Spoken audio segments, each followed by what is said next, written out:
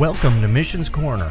Our goal at Missions Corner is to bring you stories straight from the mission fields, both locally and from around the world, in hopes of inspiring you to get out and go live the abundant life that Jesus has called you to. Still as true today as when Jesus first said it, "The harvest is truly great, but the laborers are few." Today we join Pastor Bill as he interviews Sarah Troyer. Sarah is a missionary local to Minot, North Dakota. She has done missions trips to several countries in South America, Asia, and even Africa. She has an amazing story and an unusual upbringing that would have made her an unlikely candidate for missions. But as we listen to her story, we'll clearly see God's sovereignty as he guides Sarah's path. Let's listen in. All right, gang. Hey, it's Pastor Bill in KFLK, and I am here with a friend, Sarah Troyer. I've known Sarah for, we think, about 5 years now. Sarah is part of the River of Life Assembly of God here in Minot, but she's also, and maybe even more so, a missionary.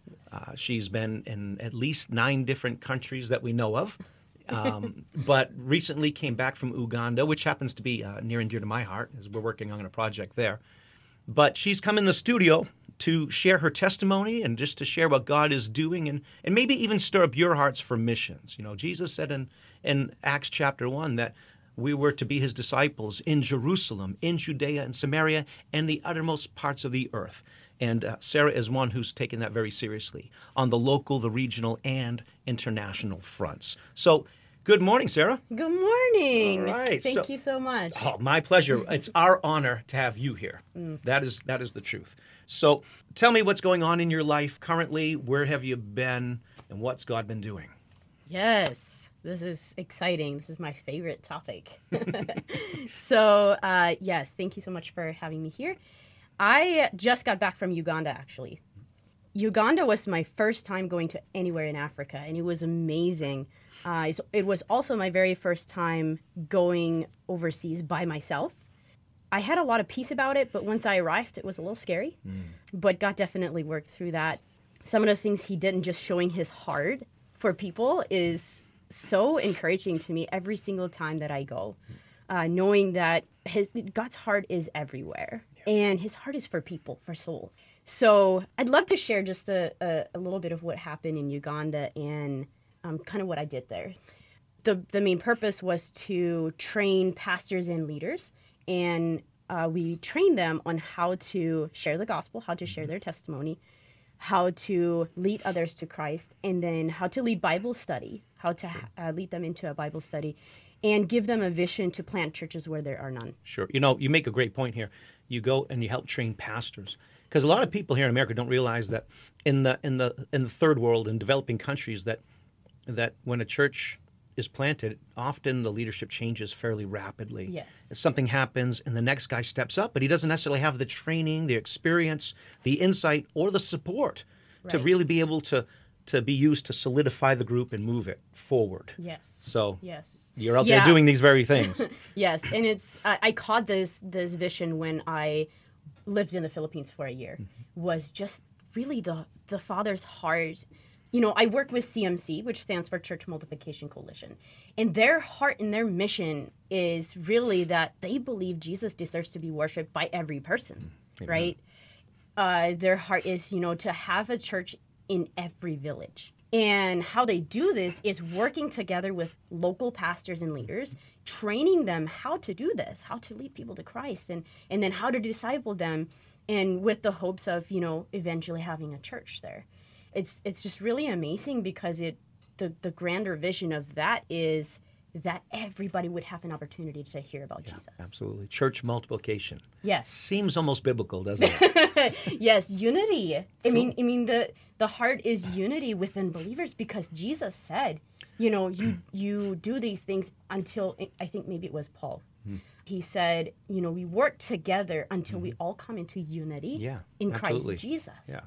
Ephesians chapter 4. Yes. Sure. Yep. And so, the heart is that we need to work together. Right. Because the mission of reaching every person for Christ is way too big for only one person, for one ministry. One denomination for that matter, right? Exactly. Right, absolutely. Yes. And I understand that there are differences, but we have to be able to work past those as God's people. Yes. for the sake of the gospel. Amen. Yep, Amen. that is for sure. So tell me some of the testimonies, what's gone on in your most recent trip in Uganda. Yes. So I just got back from Uganda in December, a little bit before Christmas. Man, there's so much that happened. And the first story I want to share really is this one church. There were around 200 pastors and leaders that showed up for the meeting. So when we do a meeting that lasts pretty much all day, we usually provide lunch. Otherwise, especially in Africa, they won't eat that day. The leader of this group, the pastor of this church, told the pastor that was hosting me that we don't want to buy any food. We want to use the money that you want to use for food and use it to buy cement to make the church bigger. That is unheard of in Africa. Seriously, like Sure. food it's a big thing. Like you offer food, of course we're going to accept food. But it just really showed me how hungry they were for the word. And the pastor even said, we don't want to eat because it'll just be a distraction. We should just do the training straight through. Right? Food, you eat, Boy, you get tired. I fast just for blood work, and I'm just dying, because I couldn't eat from midnight or something till. Yeah. So it just really encouraged me. And the amazing thing is, when we got there, they already dug out the part where they want to make the church bigger. They did everything they can with what they had, and now they're just waiting on the Lord to provide for the building project. And to me, it's like, wow, they're really serious about this. And God really moved through that church. Man, they were there at 8 a.m, and when we left at 5 p.m., they were still there. Sure. They were definitely very hungry. And I think I trained for like 5 hours straight in this church. Nobody went outside to do something else. They didn't stop for snacks. They didn't take time to, it's kind of hot in here and I'm tired. Let me go outside. Check their Facebook. Right. No Facebook. So it was really amazing. They stayed in there, and even until the very end. And I love to show you a video of their energy at the very end as we were closing out. So it just really blessed my heart to see the hunger, and it made me question, like, am I really that hungry for God? Right. Am I that hungry for the word and to learn? Right. It just really blessed me to see them. And then, I have to share this one. I shared it on my Facebook. A story about Mama Rose. So if any of you know who Amy Carmichael is, and if you don't, I suggest you look her up. She's an amazing woman that served in India as a single missionary. Anyway, so this Mama Rose, she reminded me of Amy Carmichael. She, at almost 30 years old, was single, had no kids, had no husband, no family, and that's kind of a big deal there. Sure. And so God gave her a dream. And in the dream, she had a bunch of children. So many children. God told her, I'm going to give you more children than you know. And they're going to come from people that you don't expect. So she had that dream. And at 30 years old, God started bringing children in. Because of her willingness, her willing heart to say yes to God through, receiving that dream, she, at the age of 60 years old, she doesn't know how many kids have come through her house. But at the age of 60 today, she currently has 30 children that she's taking care of, plus her mother. Amazing. And her heart is just to raise up these children in the Lord. And it's amazing, too, because she has 4 acres there that the children help raise their own food. Right. So they provide for themselves. Yeah. It's self-sustainable. Right, yeah. And these guys don't even have a church with a roof. They worship under a bunch of trees, rain or shine. I love it. It's convicting, though. Yes. Because we think we need, air conditioning and stained glass and all this stuff. And you're like, no. The Father's heart is there as much as it is anywhere else, right? Yes, it is. Yeah. Absolutely. And, going back to that church with the 200 people, this church was packed full of people with no air conditioner, hardly any breath coming through. And it is super hot in Uganda. And it smells like sweat. And it's like, I walk out of that church and I'm thinking to myself, wow, I go to America and I sit in a service for 2 hours and I think, man, it's kind of long. I have padded seats. I have heat or air conditioning. And I can't focus for more than 2 hours. Very convicting.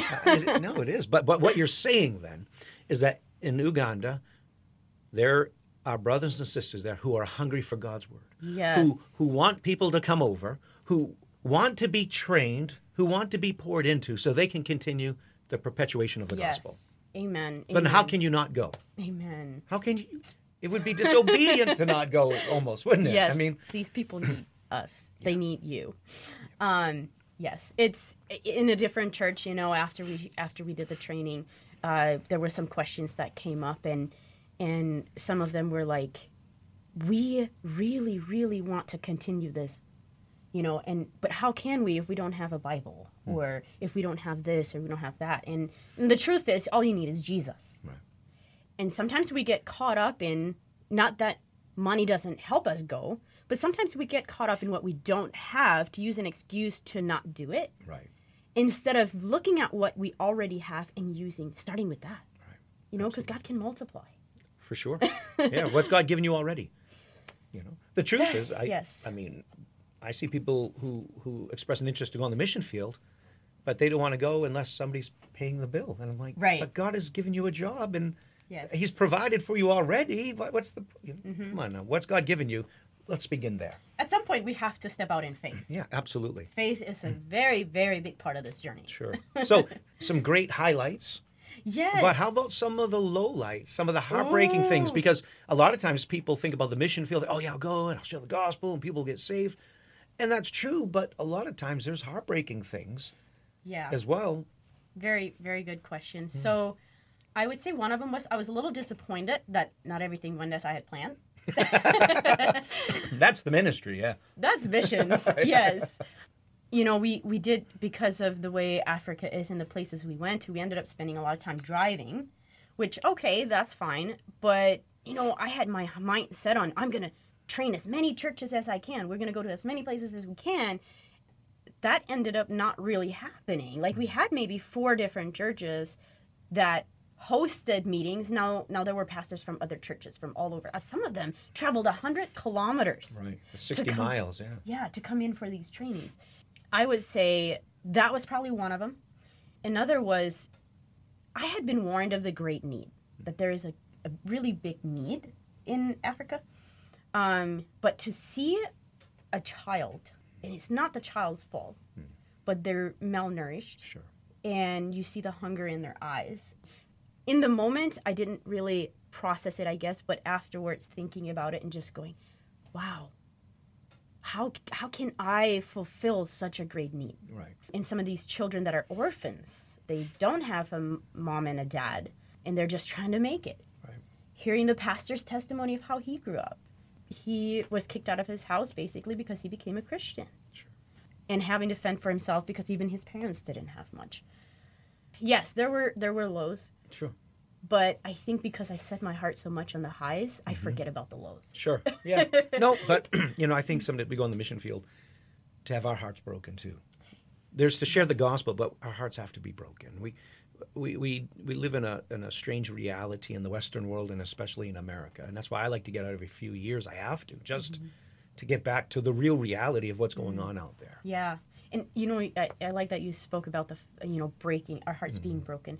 Because just a couple of days ago, I was doing my devotional, and that was my prayer was, God, I can't be so afraid of being hurt and broken that I'm constantly trying to protect myself. Right. No, I broke the Father's heart when I was living in sin. Sure. When I was running away from him, I broke his heart.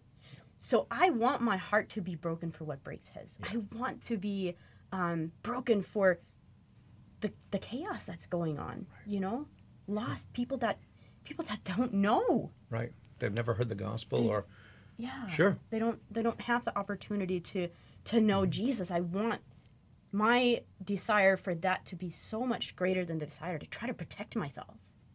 Right. I get it. Yeah. No, I applaud you for it, I have to share this one story. Please do. So this is more of a funny story, but it brought in the humor in the middle of just seeing the great need. I am the only white person there for miles around, right? And some of these kids, the pastor, we met with 20 kids, and the pastor asked them, have you ever seen a white person before? And most of them said no. Because, again, these kids don't have TV. Sure. They don't have phones to see it. even virtually, they've never seen a white person. So they're just like amazed. And so the funny story is after one of our meetings, we were dropping off one of the pastors and he wanted us to come in for a little bit. So we got out of the car. And as I walked around the back of the van, there's a little kid standing over here. And I don't think anything of it. You know, by now I'm so used to people staring at me. It doesn't bother me. As I'm walking, I said, hi.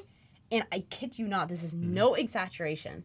He puts his hand out, backs away, and screams. And I'm like, I'm so sorry. I didn't mean to scare you. And I looked at the pastor, and he's laughing. And I said, do you think he thinks I'm an alien or something? Or maybe he didn't think that we speak? I don't know. But it was funny. Sure. I'm like, oh, this poor kid. This is some white person. Of course, I'm speaking a foreign language to him, too. And sure. Yeah, it was funny. But the heart of a child. I mean, just, yes. you know. Yes, absolutely. Nice. So let's switch this up a little bit. You know, some of you listening may notice that Sarah has a slight accent. It's ever so slight. But, you know, a lot of us think, well, you know, what could I possibly do? You know, I'm from this background. I'm from that background. I'm going to ask Sarah to share your background a little bit and let people know who you are. Who am I? It's a rather complex question. And it's a very popular question that I find we get asked a lot here in the Western world. And to be honest, it doesn't matter who I am.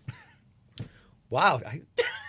I didn't see that one coming, but I like it because it's not about you. Yes. It's not about you. At the same time, there's so many people out there that think I could now go on the mission field or you know, whatever, you know, and you come from a community that is not exactly mainstream in America. Right. So, yes, I'll be happy to share that. I just had to throw that one in because we get so caught up in who am I? Who am I? I got to figure out me and I got to figure out my purpose and this. And when we stop focusing on who am I and we focus on who God is, whose am I? I'm God. I belong to God. Anyways, we could go on with that forever. But so I actually grew up Amish.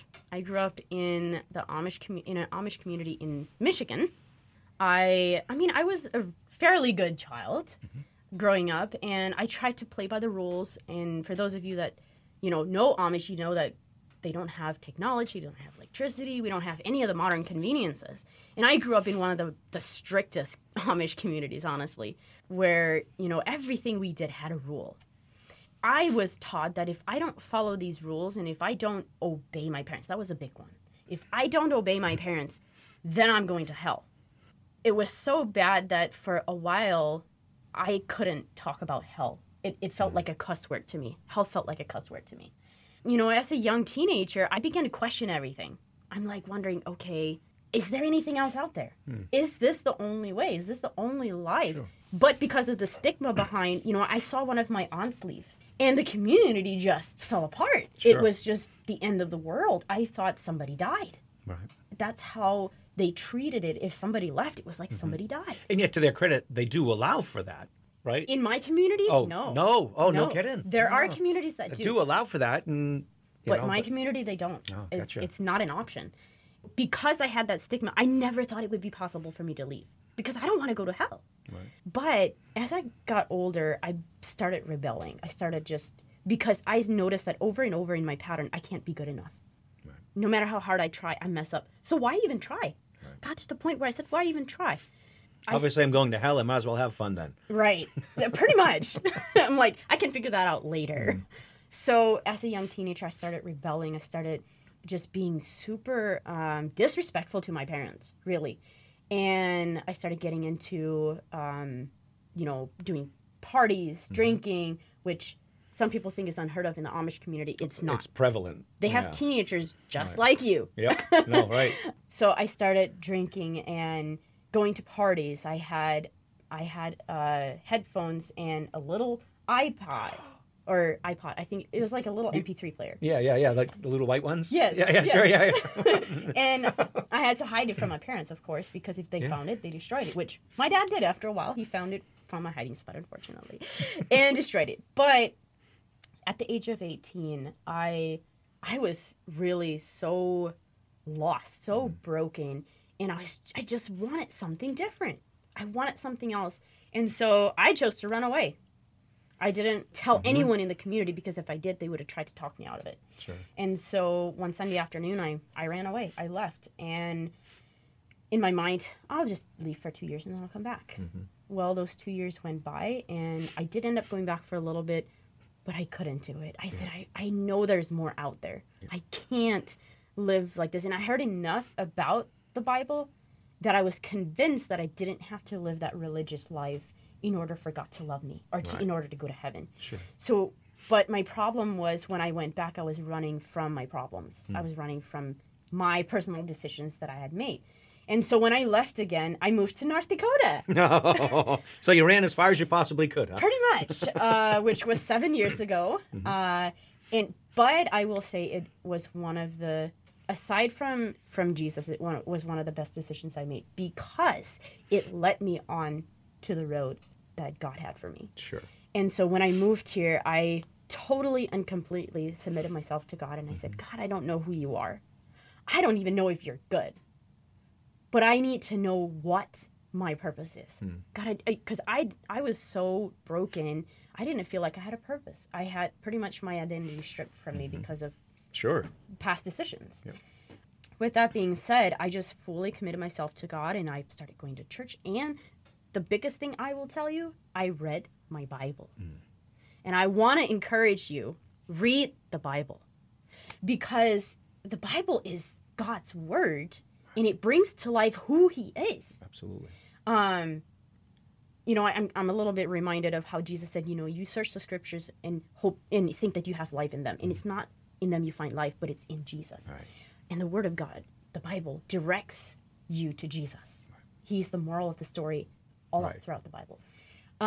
So with that being said, my life radically changed. I was baptized within 3 months because I knew it was the right thing to do. And I was sold out for Jesus.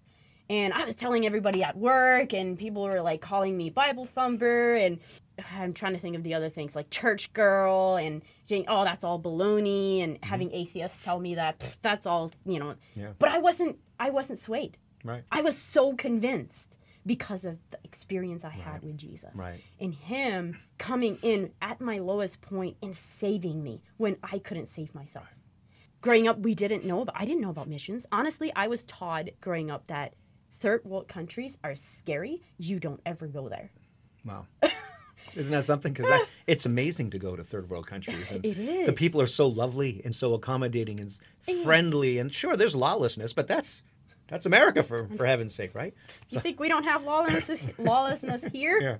I said, you can figure out the places to go to find that. Join Sarah on the next trip, and you can find out. There you go. So, yes. Absolutely. With that being said, after just totally committing my life to Jesus and going to a church that actually talked a little bit about missions, that's how I learned about missions and what it was. Soon was like, I want to do that. I want to go on a missions trip. And the first opportunity, by the time I called the pastor, they were already full. But that didn't discourage me. So that's like an encouragement for you guys. If you want to do missions and the first time it doesn't work, don't give up. It just wasn't the right time. And that's how I was. I was just like, oh, it's not the right time. Okay, cool. I'm waiting for the next opportunity. And within 6 months, I'm headed to the Philippines for 2 weeks. Sure. Absolutely, completely changed my life. And this is a joke I like to say. When I was in the Philippines, I was bit by some bug. And the bug gave me a virus. Mm-hmm. And I haven't found a cure for the virus. And I really hope I don't. The virus is doing missions. Yeah. Like what, malaria? Is there something I should know? Is it contagious, Sarah? Did you know?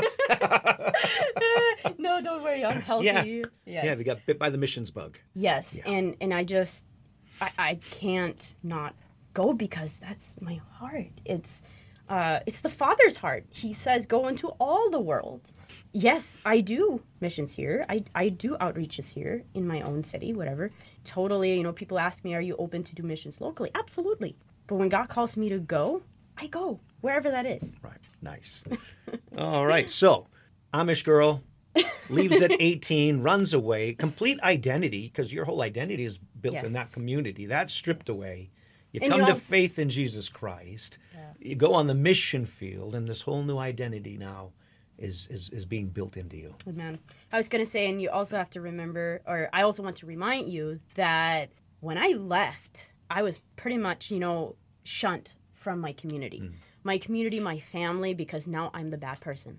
If I come back to visit, they see me as the bad person. I'm the devil. I'm a really bad influence on everyone there. I've made a horrible decision.